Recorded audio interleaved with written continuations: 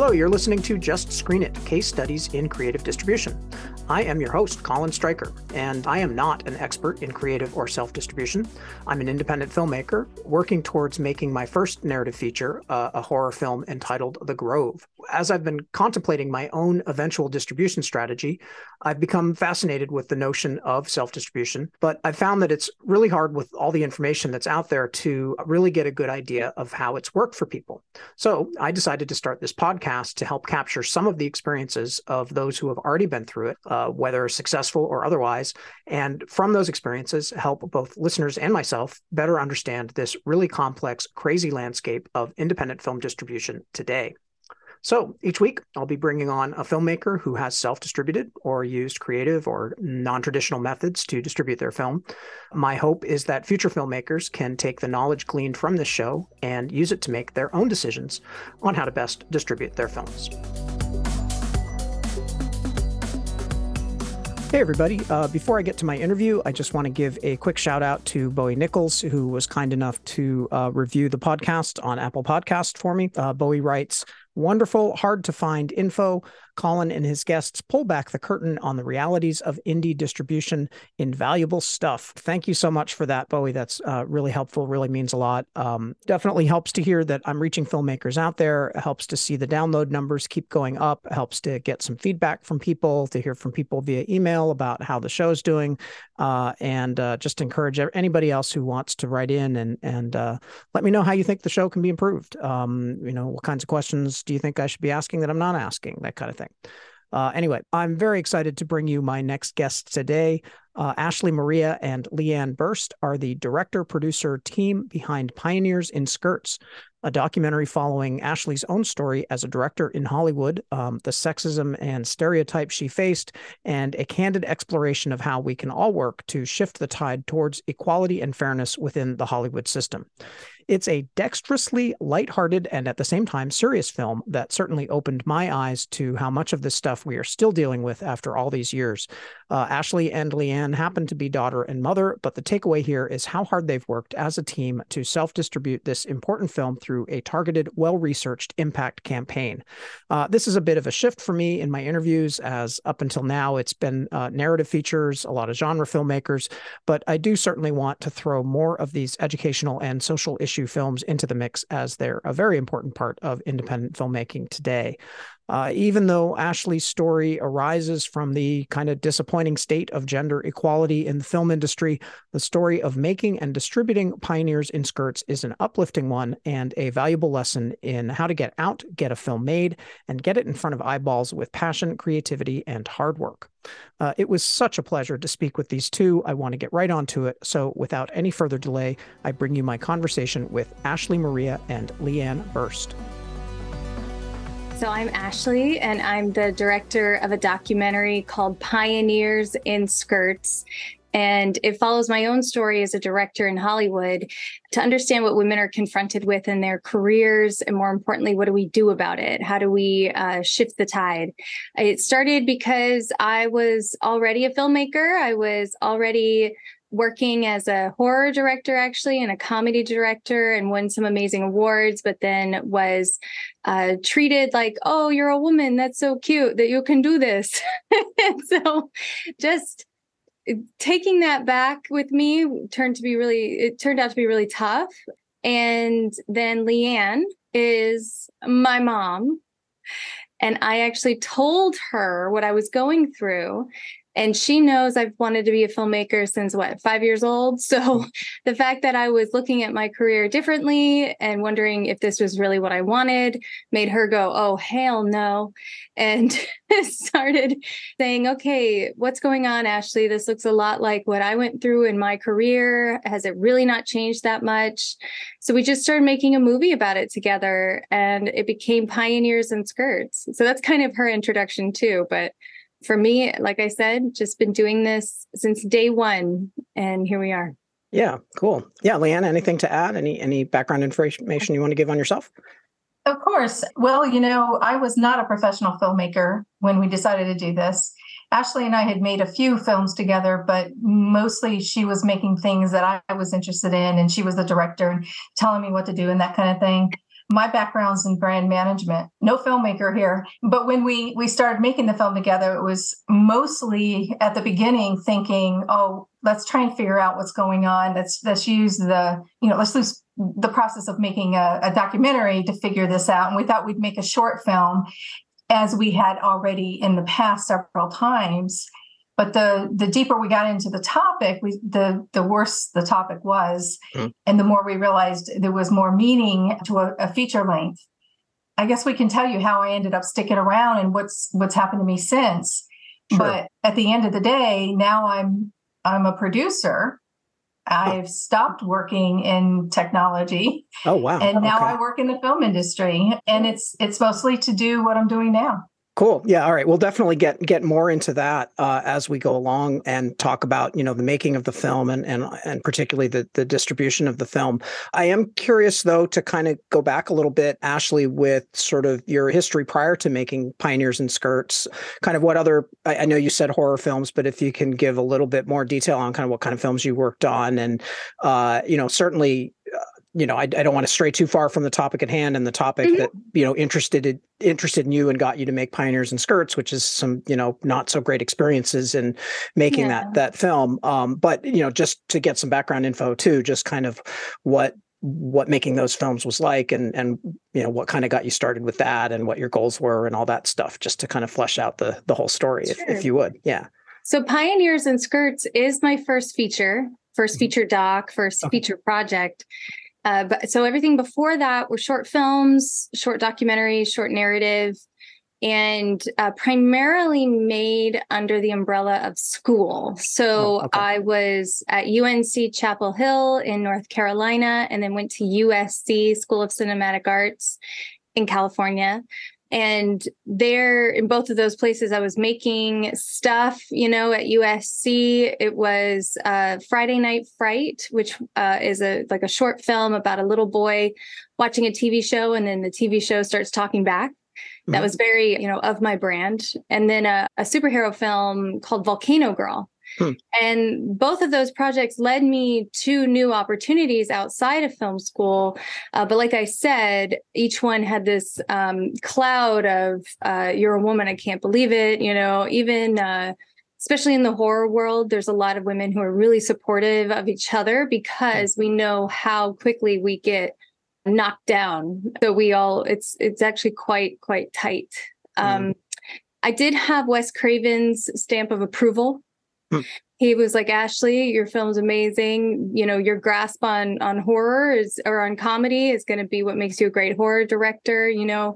All of that was great. I think was what really just took it down a notch and made me rethink my career is just the little inequities women experience every single day. Like you can never really pinpoint one thing that happened that was the moment. Yeah. It's just every single day, a little bit of this, a little bit of that. Most, obviously Wes Craven was fantastic. It's just like my peers, how they treat each other made me see like, I don't think this, like it felt toxic. It was a tough environment. Yeah. Now on the other side, after lessons learned because of Pioneers in Skirts, I see how to react in those situations because it's still very much there. It's still very much alive, but now it doesn't affect me as much. So, it's tough being a filmmaker when your story as a filmmaker becomes the story. Yeah. So, I've had a lot of time to analyze it and put it in a movie. Yeah. And I'm sorry to hear that you had such troublesome experiences just kind of trying to get your career started. We like to think every decade that goes by that we're dealing with these issues better and better, but they're still there. I know they're still there. And as a basically straight white male, I know that I'm in that privileged position and, not trying to be too, I don't know, but I want to be an ally to female filmmakers that have experienced those kinds of issues, or even if they haven't experienced those kind of issues, I certainly want to be an ally. So hopefully, after watching Pioneers, you felt like it was talking to you too. Oh, it's sure. Like, how can you help too? Because that's like Pioneers was the movie I needed. Yeah, that's what I needed. Yeah, I think so. And I, it's. it probably goes without saying, but I'll say it anyway, that it's, this is not a problem for women. This is a problem for men. It's, it's something that men need to be aware of and work out. So, but that, yeah, I'm just kind of echoing that thought, but yeah. So I'm just curious, like before you kind of pivoted and got into Pioneers in Skirts, did you have a kind of a different vision of sort of what your first feature would be? And, like what was that? And what was it like to make that decision to pivot to this instead? I am back to it. So I've pivoted again, if you will. Okay. Narrative horror comedy, also family comedy. Both of those I'm really drawn to. So comedy with, a splash of pizzazz. That was always the intention. That was the goal. Yeah. I started making Pioneers when it's burnout. It's extreme burnout. You're just like, I'm throwing everything at the wall. Nothing's happening. And there's so much narrative in this industry that's like, that's normal. That's normal. That's normal. But when you're looking around and all the male colleagues are getting hired, but all your female colleagues are not, then you start to go, something's up with that. But I was so burnt that it was hard for me to even see it. And that's why Lea-Ann coming in as my mom, but also as, coming in from her product management background, from her tech background, from impact background, from, marketing, and just saying, oh no, don't give up. Yeah. Let's see. It wasn't supposed to be a big film. Like she said, it was supposed to be just something, what did I wish I knew? And then it turned into this odyssey because I saw beyond me and saw what other women were going through in other industries. And that was huge. But now I'm back to it. Like I said, Oh, great. Yeah. Okay. Yeah. And sorry, go ahead. And Colin, it's like, what was she doing before that? Yeah. I mean, okay, so I'm going to tell you as her friend and as her mom, right? She was a student who did everything that nobody else would do, or got everything that people wouldn't get, or the opportunities that everybody wished they would have. She was always going after these things and getting them. And she mentions Wes Craven. Well, she was on a TV series that he was preparing to launch. And they had two teams that were directing a scary movie. And only one person in each team could be the director. And she was voted as the director of her team. Oh, and her team won the competition. Oh, cool. Right? Well, why have you never heard of it? It's because, unfortunately, he got really sick and then passed away in that same 1 year time frame. Yeah. It was horrible. But she's had chances like that, winning the DGA for one of her very first student films, won a DGA award. Wow. And when she was in college, her thesis film, they only picked 2 students out of all the grad students to direct a specific type of thesis film where the university backs it up financially. And she's one of them. Cool. So she's really good at this, right? Yeah. So you can imagine when she started calling me on a regular basis and I'd ask her how things are going, it was not a good answer. And it became a family situation. All of us were getting on the phone with her and say, well, at first we thought, what were you doing? What makes you think why did that guy do that? Did you even make him think you were interested? Those kind of things. Oh, we did start that way. Yeah. Wow. But we had to, we went through everything in our mind. I went through everything in my mind of, okay, maybe she needs to wear glasses. Maybe she needs to darken the color of her hair. Maybe she shouldn't wear makeup. Because those are the things I had to do to get ahead in my career. I had to take away anything. I had to lower my voice. I had to take away any looks that I had. And I had to work twice as hard. And this is an absolute fact. But I was in absolute shock that she had to do the same thing. Well, she started doing those things and they didn't work. She'd drive on set and always was asked if she was somebody's girlfriend, always asked if she was crafty or makeup. And I was like, why does that happen there? Well, now we made a movie about it, right? And we discover, that's the culture. That's the monster culture there. This was when it first started happening. I don't know, Ashley, what was it, 2014, 2013? It was not a good time. Yeah. It was not a good time when I was going through school, but it's like unfortunate. I said, I was just going to say the narrative, like I said, at the time was, this is the industry. This is what happens. You just got to work hard. You just got to believe in yourself, go for opportunities. So that's why I say, like, I was, Mm-hmm. It was really hard to start this movie because so many people thought, what did Ashley do wrong? Yeah. That was really scary. Yeah. Right. Yeah.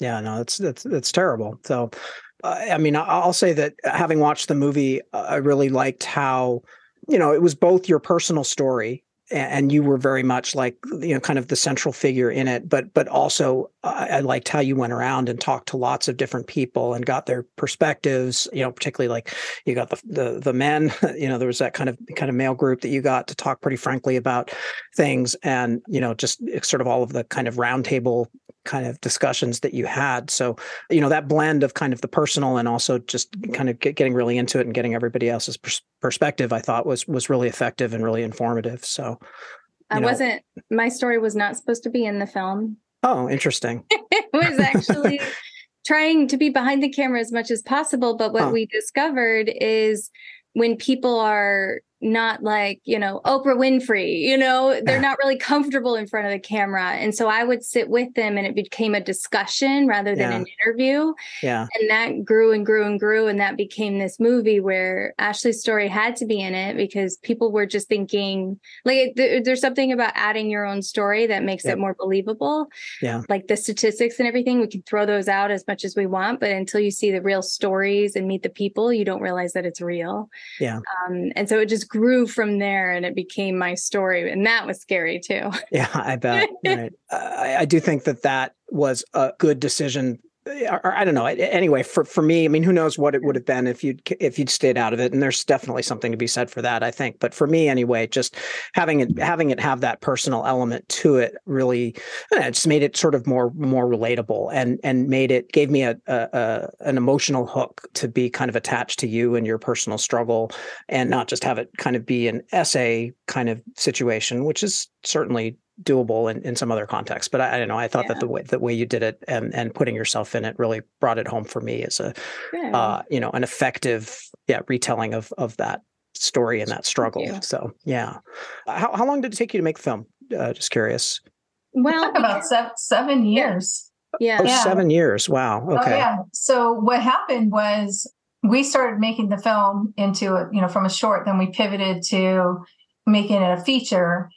But we started following a story. So when you said, you like the way that we went around, we actually literally followed a story. We bounced around talking to people, and from those discussions came other discussions with other people. Mm-hmm. So when we did that, we had to make sure we had a story at the end of this whole thing, right? Mm-hmm. So the first part was we had to make sure we paid for it.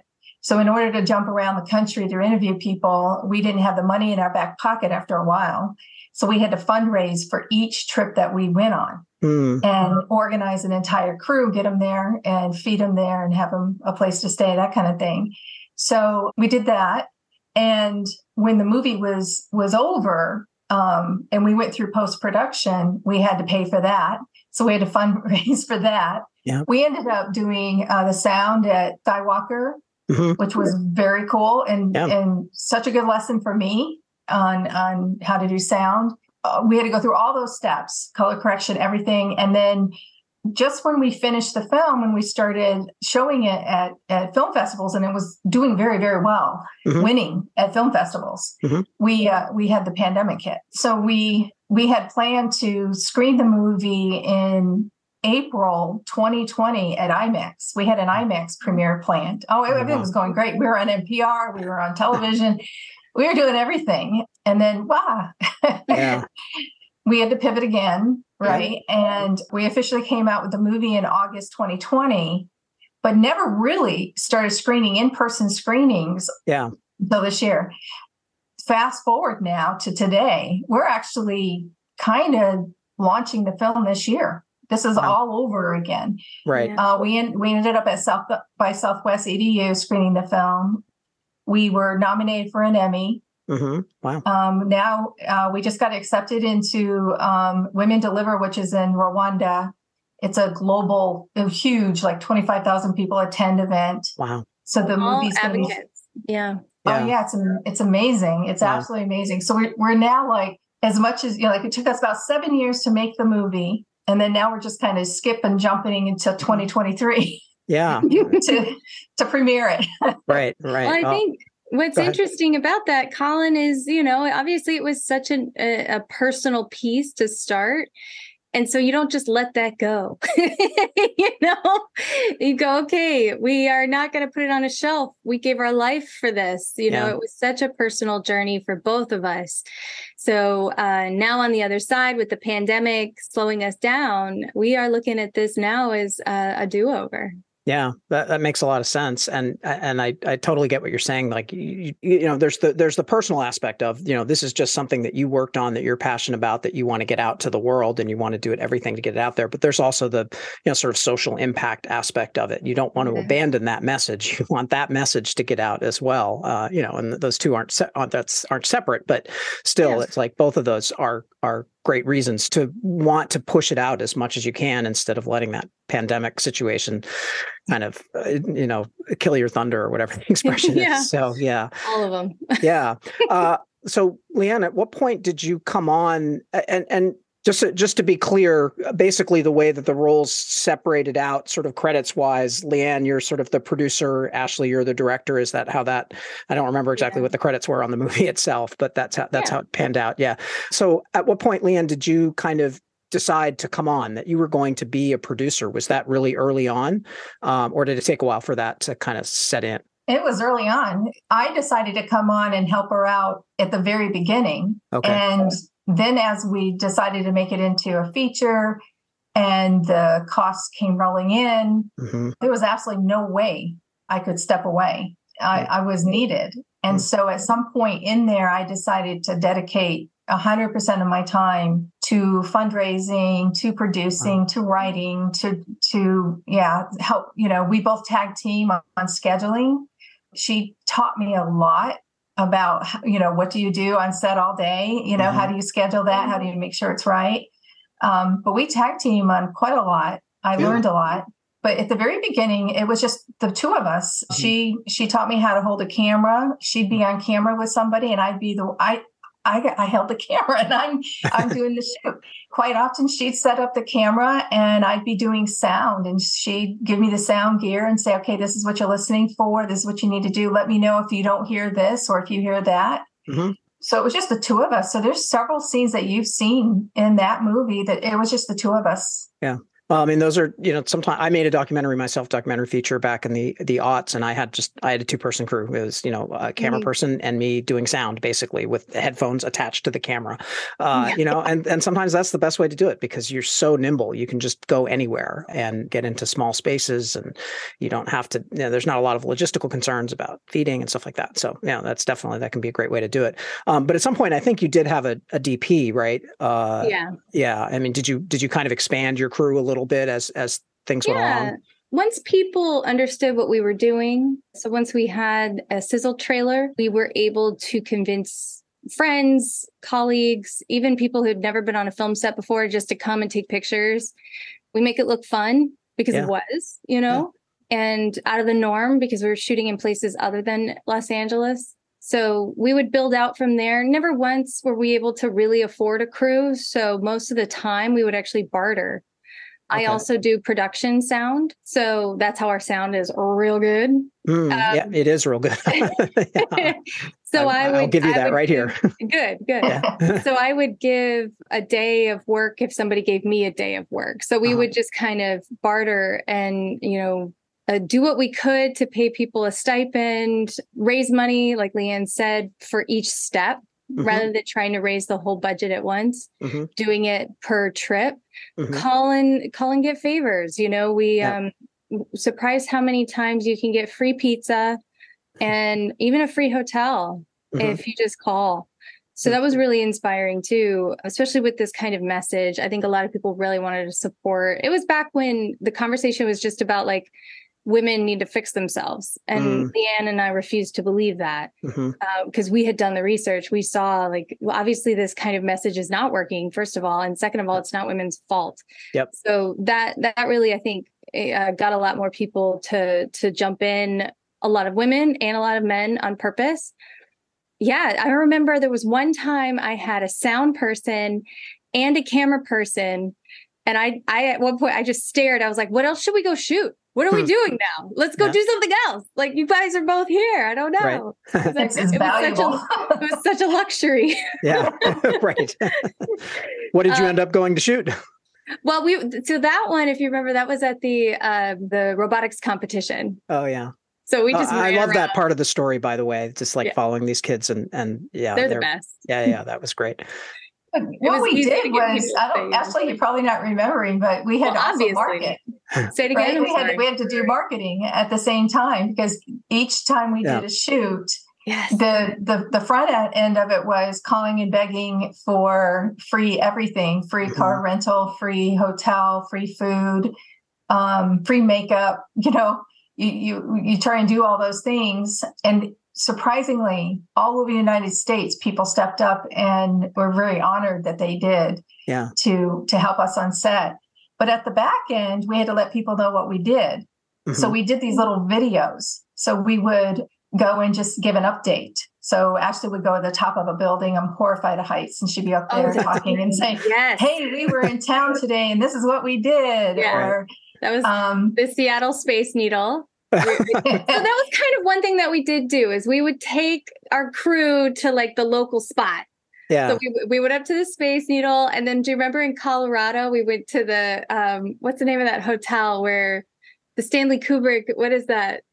Stephen King. That hotel that it's based on, to like the haunted room and the pet cemetery was there. It's where he wrote The Shining. And then we shot the update there, and the crew was there to help shoot the update. Yeah. And it just, sometimes we did woman on the street. So instead of a man on the street, we did a woman on the street. So we'd have a microphone and just stop people walking in the road, and we'd have our crew there and just gauge their opinion on the topic. Yeah. Especially in that town. It's very enlightening. Huh. And so we used all those things as marketing. Sometimes we had fundraisers. One time, Ashley said that she would go on the Hollywood Walk of Fame to sing a song if people would donate money. And so then we had a crew to go shoot her singing with the Incredible Hulk. Guy. Wow. That one's still online somewhere. Wow. That's really putting yourself out there for your movie. That's what we did. So Lea-Ann's the ideas and I go out and do it. No. That's great. That's a great story. So, so it sounds like it was, obviously you've said this, that you didn't have a bunch of funding up front, that you just kind of raised funding as you went along. So kind of to bring it to distribution a little bit, like, did you, as you were kind of setting about making this, and as you're realizing it's turning into a feature, you're kind of going on and on. Are you thinking ahead to distribution at all? Or are you just right there, just trying to raise money as best as you can and just worry about distribution later? Like, what were your thoughts at that time about what you might do with it eventually, distribution wise? So we did a lot of test screenings. That really encouraged our strategy. And for one, we noticed men's reactions immediately. And we're like, okay, we're going in the right direction there. And then we also saw how much a company would embrace it, or people would want to have a conversation afterwards. And so we took the 90-minute version and cut it down to 60, actually. So we did like an entire cut that's 90 minutes that has more of my story in it. That is still on a shelf. The 60-minute cut became the big one, so that we could have conversations afterwards. It was meant for people to talk, to have an event and talk.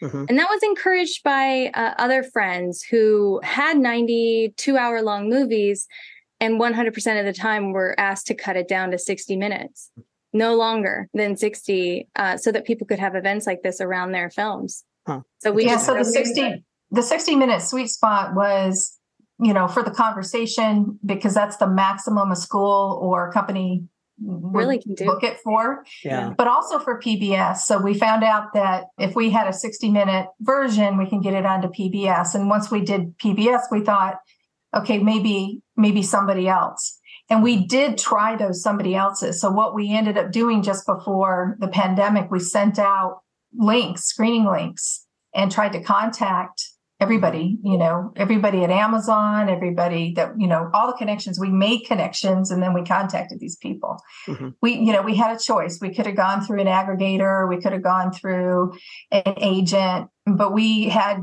direct connections. And people were not interested in that kind of movie. The movie that we have, we know what it's about. We understand the value. But by late 2019, there were several movies out already about the struggles of today's woman, and people were moving on. We got the sense of that. So there's nothing we felt that we could have convinced them, because we could tell if they even watched the movie, and most did not, right? Yeah. Just very blunt. Most did not. They just said, no, I don't want another, woe is me woman thing. And we were insulted and we were upset, but we had to keep fighting on. And we have, and things actually have turned out incredibly well. So now the movie is on PBS. It's very popular. We're getting great feedback from that point of view. Mm-hmm. And now we've been self-distributing, and we've been self-distributing to education. We split it up into 3 markets, right? Community type of events, and then company events. And with my background, we were able to figure out how to price it and how to differentiate the 3. And one thing that we do very clearly is openly let everybody know on our website how much it costs. Mm-hmm. There's no, you do have to fill out a form just so we can fill out the legal properly and send it to the screening host. But we're one of the few movies that post the pricing directly online, and we provide tons of information so that people can make the right decision. And that's all in the name of impact, in the name of that. And when you say pricing, you mean like for screening fees? Do I understand that correctly? Like not streaming, but actual screening fees to screen the film somewhere. And does that typically like include you going there and doing like Q&A kind of thing, or is it just to screen it on their own?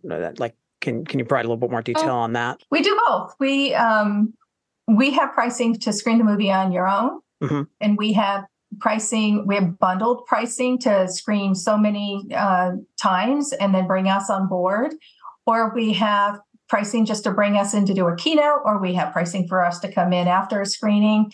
Because of the pandemic, everybody's now really used to doing everything online mm-hmm. and doing Zoom. So it's quite common for us to be asked to come in at a lower fee to mm-hmm. come in on Zoom and talk to the audience. And we've really done a really good job of that. Sometimes we speak to, now, even today, we speak to audiences in movie theaters. Mm-hmm. We have to advise on how to do that, how to hook up your mic, and how to communicate with us through that, because a lot of people don't know how to do that yet. Mm-hmm.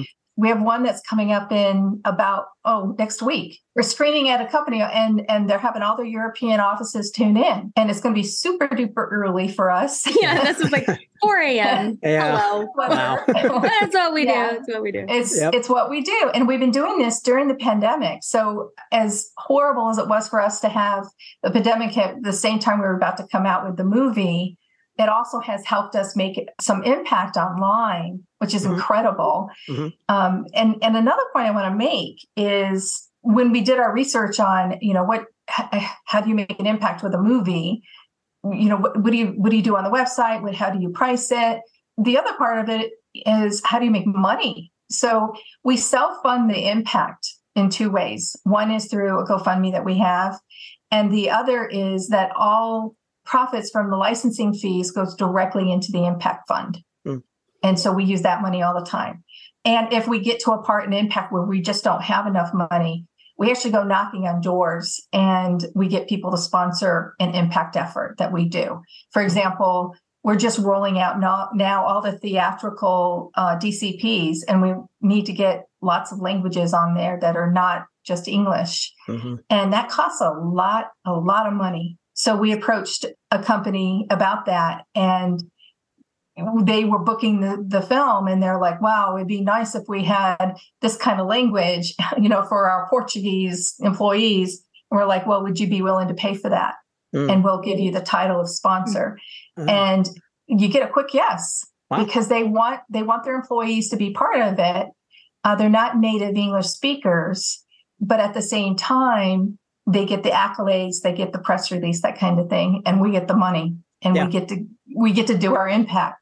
Yeah. But Ashley and I need to make money too, and it's a big deal to us to let people know that if you make an impact movie, it doesn't mean you starve to death.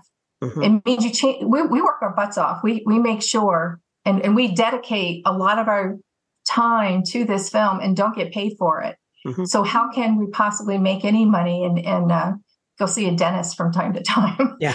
And so it's our speaker fees. And we work really, really hard to connect the speaking element to, and this comes back to your original question, and we work really hard to connect that speaking element to the impact itself. Yeah. And I think that's, I'm sorry, Ashley, did you have more to Well, I was trying to remember the initial question. It was like in the editing process, and we're like, and here's our whole impact plan. Totally fine. It's entirely right. We intentionally did test screenings so that the message we wanted to come across was coming across. Yeah. I think it can get really tough as a filmmaker making a documentary where you want to make an impact. Sure, you can check these things off a box, but is the emotion there? Are people really hearing what you want them to hear? And God forbid, if you've got that one friend who's like, when's your movie going to be done? You're like, oh God, please. So if you actually watch our credits, it says, for everyone asking when our movie will be done, it's done. I remember that, actually. Yeah. Did you really see it? I caught that. Did you? I always watch credits and I always pay attention. I'm not just one of those people who just like we said, tunes out. So I saw that. Yeah. We wouldn't let it go until it was really doing what we needed it to do. Yeah, that sounds great. If you don't mind, I'd like to, I try to get into numbers a little bit, and this, it's always a little touchy. So you are more than welcome to comment as much or as little on that as you want. But I am curious if you wouldn't mind commenting maybe on how kind of what the overall production costs for the movie was. And I know that's probably, given that you are kind of constantly raising money and doing kind of marketing at the same time, it might be hard to separate sort of production costs from marketing costs and that kind of thing. But can you comment on that at all? What your sort of final production budget was? So if we want to look at it like when we considered the movie done and when we transitioned into impact. So that's how we look at it. We have the production, make the film budget, and then now we have the impact budget, and that's year to year. Right. So, overall, over the course of 7 years, it cost us over $100,000 to actually make the movie. And frankly, most of that was in the editing and in the post and fixing a lot of the stuff we didn't do the first time, But once we got into impact, obviously the pandemic kind of switched that up a bit, but I'd say, the marketing, we don't spend too much on marketing. We're not like going out there and getting a banner across the sky, but we give ourselves a budget of about like $15,000 a year. And that's in hosting, video hosting, even just Canva. Using Canva to create promos. Yep. And again, we're not getting paid for any of this. So that's actually really cheap because that's paying for the actual products that are happening, or going onto Facebook and saying, can you advertise to everybody in Zambia for this event we're hosting online? That's an element of it.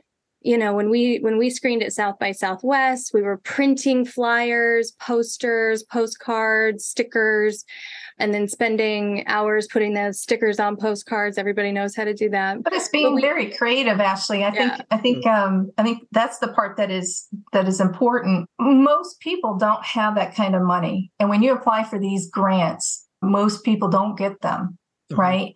So we've applied for a ton of grants and we get them from time to time, but we've learned very quickly that you have to do everything yourself, and everything is done right when you create relationships. Yep. So back to that South by Southwest comment, putting those posters up, that meant that we had to make friends with the people at South by Southwest and talk to them about the post. Hey, if I put this up, will you guys take it down? Can I put it here? Would this be good? And is this a good spot? Do you think people will be walking through here?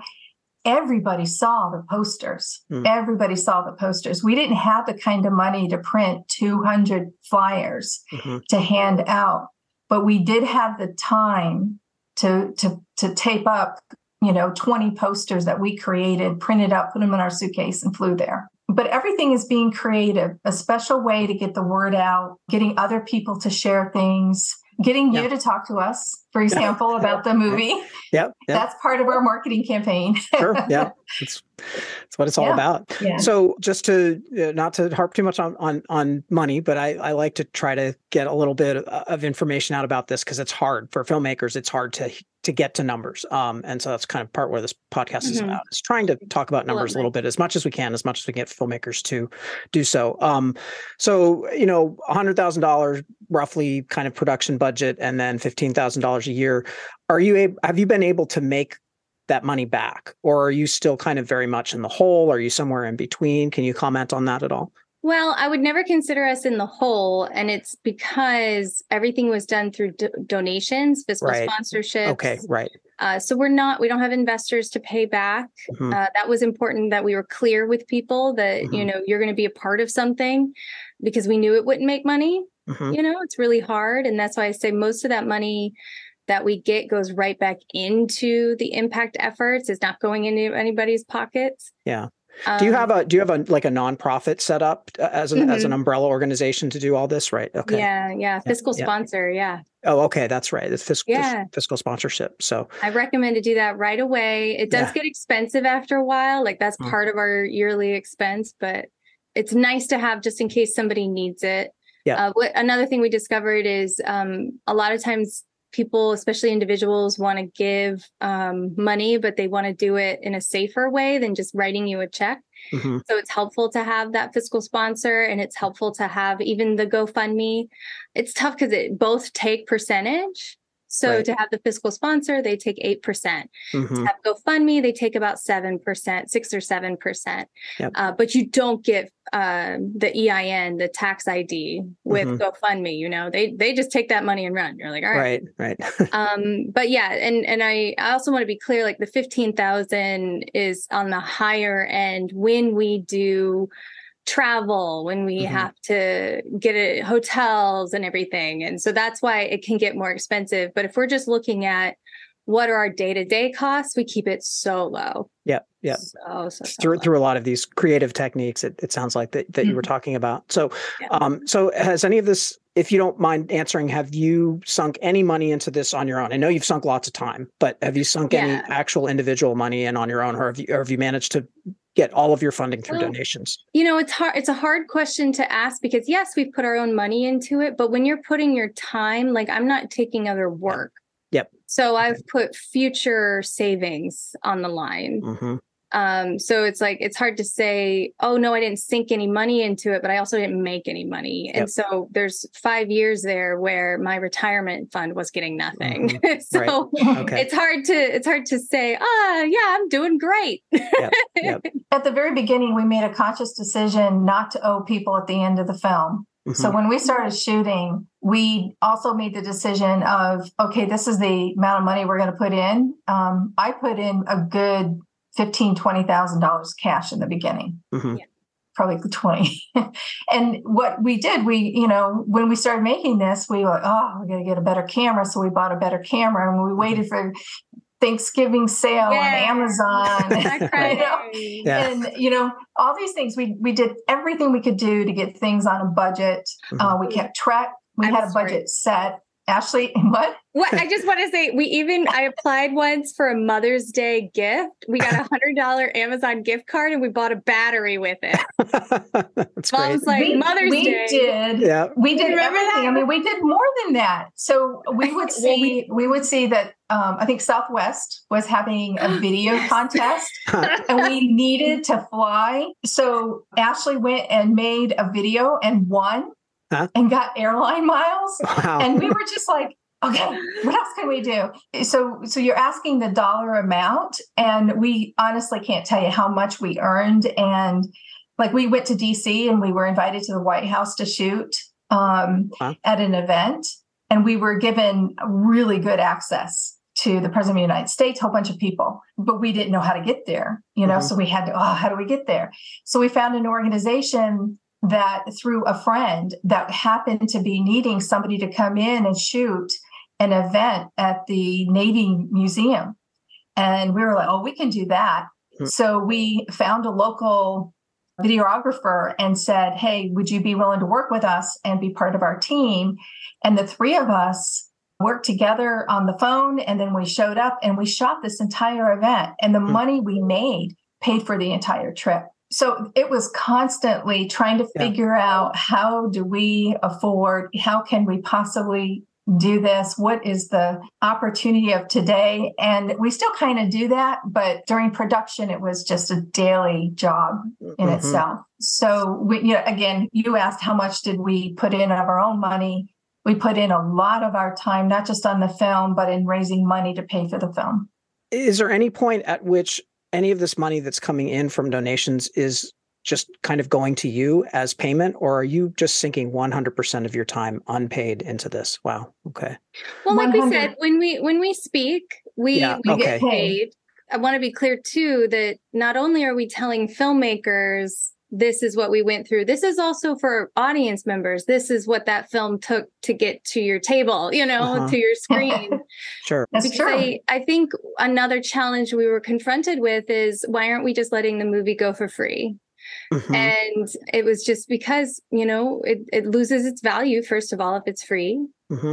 And then we needed to get paid for this effort, for these services, because we had to pay for that thing that plays the movie on your screen. We have to pay for those things. And so we have to charge. Right. I think that makes total sense. And I think we touched on earlier, kind of talking about planning all of that out and kind of deciding how much you wanted to charge, how much you wanted to charge for speaking fees, that kind of thing. It sounds like you put a lot of thought and research into that, kind of like figuring out what the right price point was for, various things. Was that research hard? Did it take a lot of kind of experimentation, sort of, raising the cost, see how that works, lowering the cost, see how that works? Or did you just kind of pick a number and just kind of go out there with it, and that was that?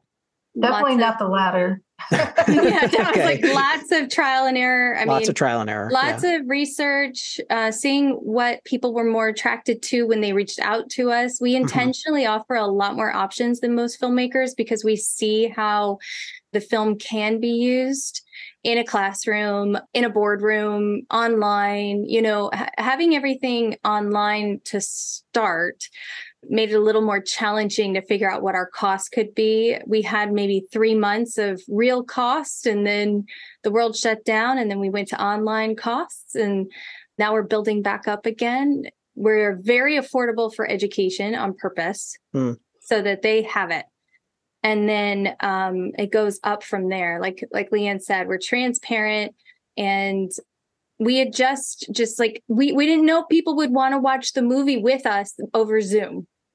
So we created a whole Zoom watch party. We did it once with somebody, saw how much fun it was, because they said, why don't we try this? We did it, had a blast. Everybody loved chatting with us as we watched the movie together. So then we created a whole Zoom watch party event. And we do Zoom watch, or we do watch parties with corporations where we may be live and it'd be screening live in an audience, but they also have online attendees around the world. Right. And we'll be back in the green room on computers talking with the audience around the world. And then when the movie ends, I'd like, I remember this scene, or this is great. Oh, I love the dad scene, or something, right? Yeah. People are talking to us. We go back on, the movie ends, we go on stage. We're broadcast live around the world, and it's a lot of fun to do that. We found out through talking to people. So we talked to companies and we said, okay, this is what we're trying to do. This is what it normally costs. Is this something that sounds good to you? Is this what you normally used to? We talked to schools to find out what that was like. We even interviewed educators to find out, administrators in educational facilities, to find out, hey, do you guys normally have a budget for a thing like this? And what happens if you don't? And We actually learned that don't be worried. They do have ways of coming up with money. They act like they don't, but they do. And that made us feel a lot better about asking for some fairness. But we did a lot of stuff like that. Or sometimes we'd meet people who used to work in a certain situation, and we'd say, hey, you used to book movies. Where would you find them? And when you did find them, how much was a good price for you? So comparing what our competitors were doing really wasn't helping. We found out that a lot of our competitors were not booking the movie much, their movie. So we kind of just threw that out the window and said, okay, what do we do now? So we just started calling or scheduling calls. So if somebody would come up and say, hey, I'm interested in doing a movie, we'd say, would you be interested in talking to us too? And, then we do something special for them. But it was a lot of hard work. We know that our price point is really, really good. It's on purpose. We don't want to overprice it, but we do need to make money to further the impact of the film. So it's working out pretty good right now. Yeah, that sounds great. I can only imagine, like, just as you describe it and all of the stuff you do, how much work it is. I can only imagine how much time you spend on the phone and how many emails go back and forth and all of this stuff. Like, wow, seems like an incredible amount of work. So, and as I understand it, you two are both basically working full time on this right now. You're not working other. I am. You are. Okay. I am. Ashley is I think a fourth of your time is on the film now. Okay. She's well, I've now transitioned to working as a producer on Impact Films. Right. Okay. I want to do what I have done on Pioneers and will continue to do, because this is a long-term strategy. You don't just make a movie and put it on a shelf. Not in our line. Yeah. So we're working on another film, Ashley and I are, about teenagers and stress and anxiety and what they go through. And we're using a story of a superhero to do that. So that's a narrative, a little bit of a comedic spin to it. And Ashley wrote it. So we're working on that. But Ashley, you've got three other films you're working on right now. Right. Yes. Going back to North Carolina to location scout for another short film, and looking to attach myself to a narrative feature, whether that be a family, comedy or a horror. So juggling all of that, plus Pioneers and Skirts, I'll tell you, what brings you back is the audience. Every single time you have a screening, every single person's reaction, even yours today, it's like, that's why we did it. And that keeps us going. When you hear little girls say out loud, I'm already experiencing this, it breaks your heart and you work harder. Like, that will always be there. Yeah, that's awesome. Yeah, I will say just a thought that occurs to me in regards to that is, I'm struck watching the movie and also talking to you now, how positive you are, even though it's about kind of a dour subject. I think that you're sort of like, you have sort of an exuberance to you as you approach this topic, and sort of a positive outlook of affecting change, rather than sort of a more negative kind of, oh, this all sucks and we can't do anything about it, that kind of thing. Like it really comes through. And it also, I think, comes through just in your talk about getting the movie out there, how much fun you're having getting it out there, getting it to audiences and stuff like that. I think that's great. And I think that filmmakers who are setting about to, do similar things need to ask themselves, are they enjoying it like that? And if they're not, maybe it's not the right thing for them, because it's so much hard work. You have to have fun doing that hard work. I think if you're not having fun doing that hard work, then maybe it's not the thing for you. So yeah, I hear you. It's hard. We totally agree. And being related really helps too. I'm sure. Yeah. Right. Yeah. Everyone wants to know, what's it like working with your mom? I'm like, do you want to talk about it? Like, I'm like, we're fine. Yeah. I mean, I do have to ask, and I hope it's not like prying too much, but is it ever not fine? Does it ever do you ever clash? Our personalities are 100%, like, we're both passionate people. And I think we know that. So it's never a problem. Yeah. It only becomes a problem when we're both exhausted and we want to sleep and we know we have to send an email. And I'm like, Mom. Yeah. And that's got to be so hard. I mean, I know, like, we want to just sit on the couch. Yeah. Colin, I just want to tell you that I was Ashley's #1 fan before we made the film. Yeah. And as we were making the movie, I saw just how talented she is, working on set with a crew of people, working on set with people to interview or talk to. Or I was so proud as we were making the film of everything she knew to do or did. And then even today, we tag team on our interviews. We tag team on the problems, the good things, the bad things. I'm just so proud of her. So I'm floating around in my life, watching my daughter doing what she loves to do and succeeding the best way she can. And I feel this movie is so important to help her succeed and her colleagues, right, in Hollywood. At the same time, I when I get on the plane and I spend time in Los Angeles where she lives, all her friends treat me like their friend. They treat me like I'm a film, because I actually can talk very intelligently about making a film now, right? Yeah. A lot of I went and got my master's through her, right? Through Ashley. Yeah. But so there's a reason why I made this film. There's a reason, a real good reason. I hang out with these women who are fighting this battle every day. They know I get it. We understand there are times, there's no argument between Ashley and myself, but there are times where Ashley and I both can walk into a room and feel it and sense it and know who we have to go and support. So we've learned a lot along the way. We want to spread that positiveness to other women and to men.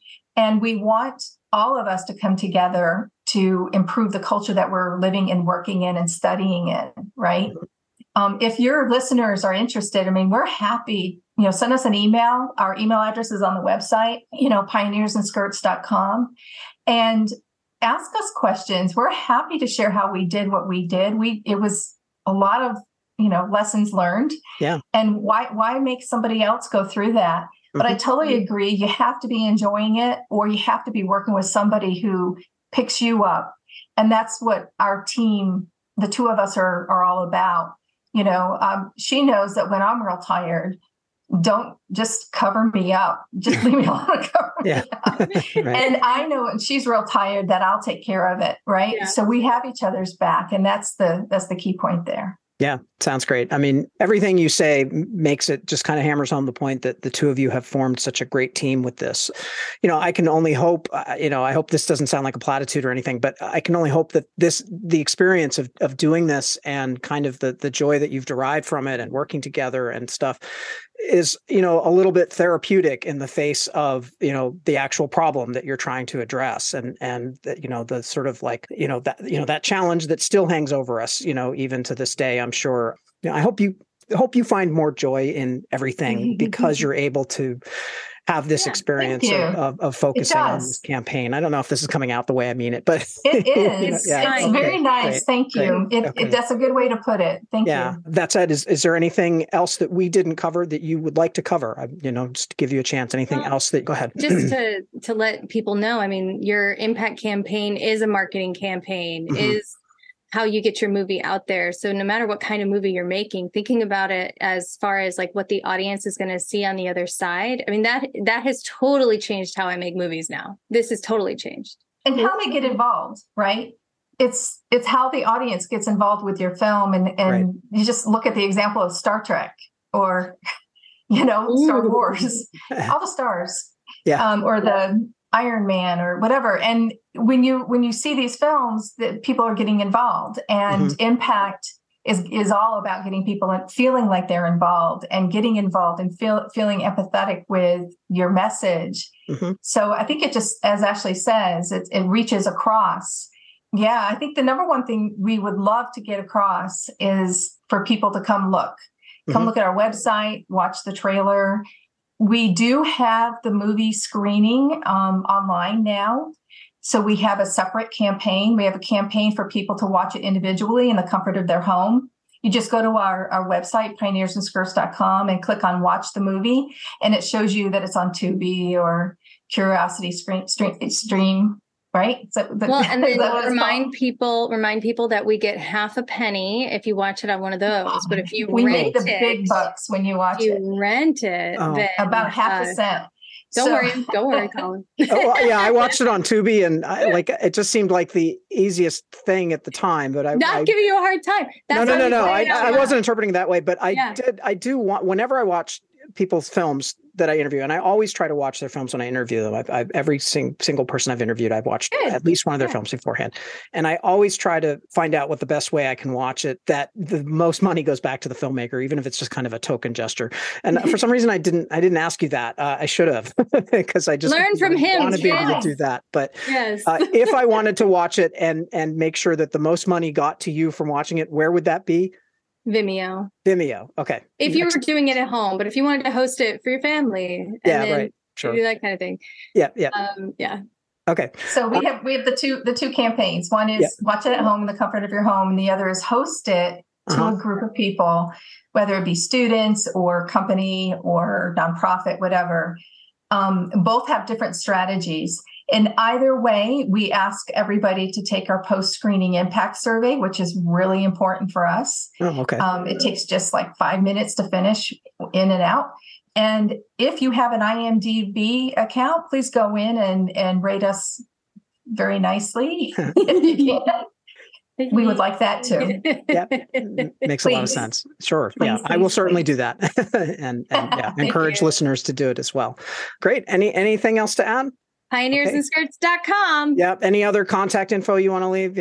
Twitter, Facebook, any of that kind of stuff. Who cares? All of that's on the website. Yeah. All of that's on the website. All of it's on the website. So it's important to be accessible and easy to find, folks. Right. And by who cares, I didn't mean that. I meant who cares about Twitter, particularly. Because Twitter's going through. Sorry, I didn't mean to imply that it didn't matter. It's just like, Well, that Facebook. We're all over it. Right. Sounds good. Okay, great. Well, it's been, like I said, it's been a pleasure talking to you, kind of expanding the kind of type of guests that I've had on, the type of films they've been making. It's been really educational to me, and I'm sure to my listeners as well. So thank you again. It's been fun. Thank you, Colin. Yeah, thank you. Awesome. All right, that's all for today. Thanks everybody for listening. As always, if you enjoyed this episode, please consider rating and or reviewing the podcast on Apple Podcasts or wherever you listen. That is the best way that you can help me grow the show and reach a wider audience of independent filmmakers and others who just want to try to understand this crazy, crazy world of independent film distribution today. As always, feel free to contact me directly with any feedback or suggestions for the show, people you'd like to see me interview, or even just to say hi. You can reach me on Twitter or Instagram at darkrosecolin, or you can email me at colin@darkrosepictures.com. And by the way, darkrosepictures.com is my website for my feature and other projects, and its purpose is not just to promote my films, but to tell the story with full honesty and transparency of my own personal filmmaking journey. So if you want to follow the process of an independent filmmaker from development to distribution, this is a great way to do that. It's a bit different from other websites that are out there, I hope, with a little bit more emphasis on discussion and interactivity so fans can follow my work and communicate with me directly along the way. So check it out, darkrosepictures.com. Anyway, that is, as usual, enough of my own self-promotion. I want to thank Jesse Browder for editing this podcast. I want to thank Ashley Maria and Lea-Ann Berst for such a great conversation. I have more great guests lined up in the coming weeks talking all things indie distribution. So stay tuned, keep making movies, keep getting movies out there into the world, and thanks so much for listening.